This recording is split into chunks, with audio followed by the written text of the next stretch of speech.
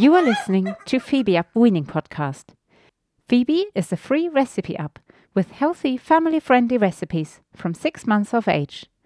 Download Phoebe Up for free on the App Store. Our content is for informational purposes only and should not be taken as healthcare advice. If you have any concerns over the health and well-being of your child, please speak to your GP or health visitor.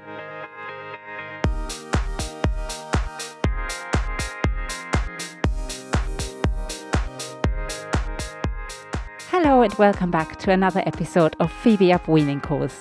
My name is Sarah and I'm really passionate about healthy food. So today we're going to look at the topic of sugar, which is one of the main reasons why I started Phoebe in the very first place, because I didn't want my children to eat a lot of refined sugar. And basically the world is full of it, our food is full of it, and I think there needs to be an education and revolution against it. So sugar is basically everywhere, and it's most dangerous when it's hiding behind names that we aren't very familiar with. Did you know that there are over 50 different names for it? So anything ending in O's in the end is sugar. There is syrup and there's molasses and also honey that join the club of sugar or sweetness. While it is nearly impossible to avoid it altogether, it is very good to have an understanding of it and make informed decisions on the products that we buy.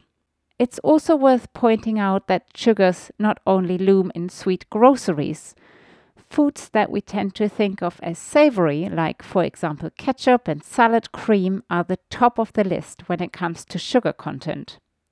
And many baby jars and pouches, although they might be savory, have added apple juice to enhance the taste, so it's easier accepted by babies and small children. But this topic is another podcast in itself. I personally try to avoid ready-made snacks and goods wherever possible, as I like to know exactly what is in my food. And being a person who likes a treat, I usually try to find other ways of making delicacies that are equally as tasty as the off-the-shelf version, but a bit healthier.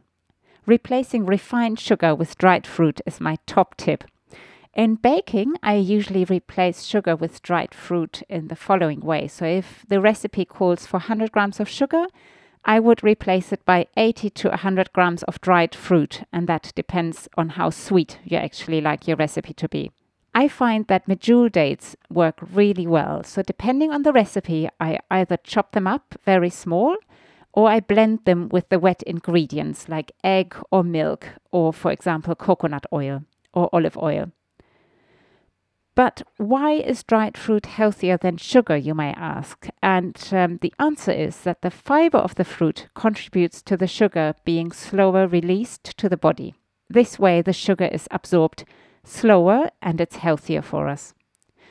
During the summer months, we are always dodging the ice cream van with homemade ice lollies, and one of our favorite flavors are pineapple, peach and banana, and I just blend the fruits and then fill up ice molds. And a blend of yogurt, banana and cinnamon also tastes really nice.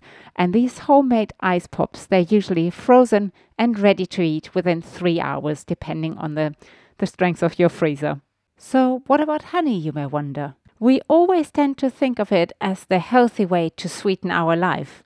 But it's worth remembering that honey is also sugar, and in fact it has more calories than refined sugar. Honey has about 22 calories per teaspoon, whereas sugar has about 16. However, honey is also sweeter, and that means that you can get the same sweetness as with sugar by using less. But it is classed as an additional sugar, so be mindful how much you use. And while we're talking about honey, I just want to remind you that honey is not safe for babies under 12 months of age. You can get more information about this on the NHS website. The bottom line when it comes to sweetness in our life is really that all sweetness is to be used in moderation, no matter where the sweetness comes from. Although it is difficult to overdose on sugar simply by eating fruit and vegetables, keep an eye on dried fruit, because they're a bit of a sugar trap actually, as they contain much more sugar than the fresh fruit. But in moderation, they're a really healthy addition to your diet, as they're also full of antioxidants. Fruit juices are something else that I'd like to cover quickly, because juices should also be consumed in moderation, even if it's a freshly made juice that you've made at home.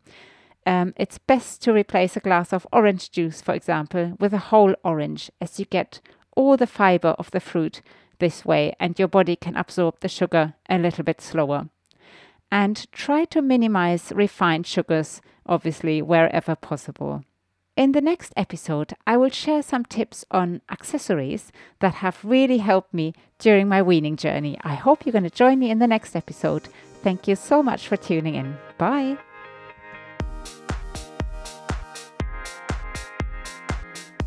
Make sure you download our app, which provides free recipes and weaning tips for families with young children. Look for Phoebe on the App Store. That's PHOEBE. Please be advised that any information is given as a general guidance only. Should you have any concerns over the well-being of your child, such as intolerances, allergies and weight, or your baby was born prematurely, or you're unsure if your baby is ready for solids, it is always best to consult with your health visitor or your GP.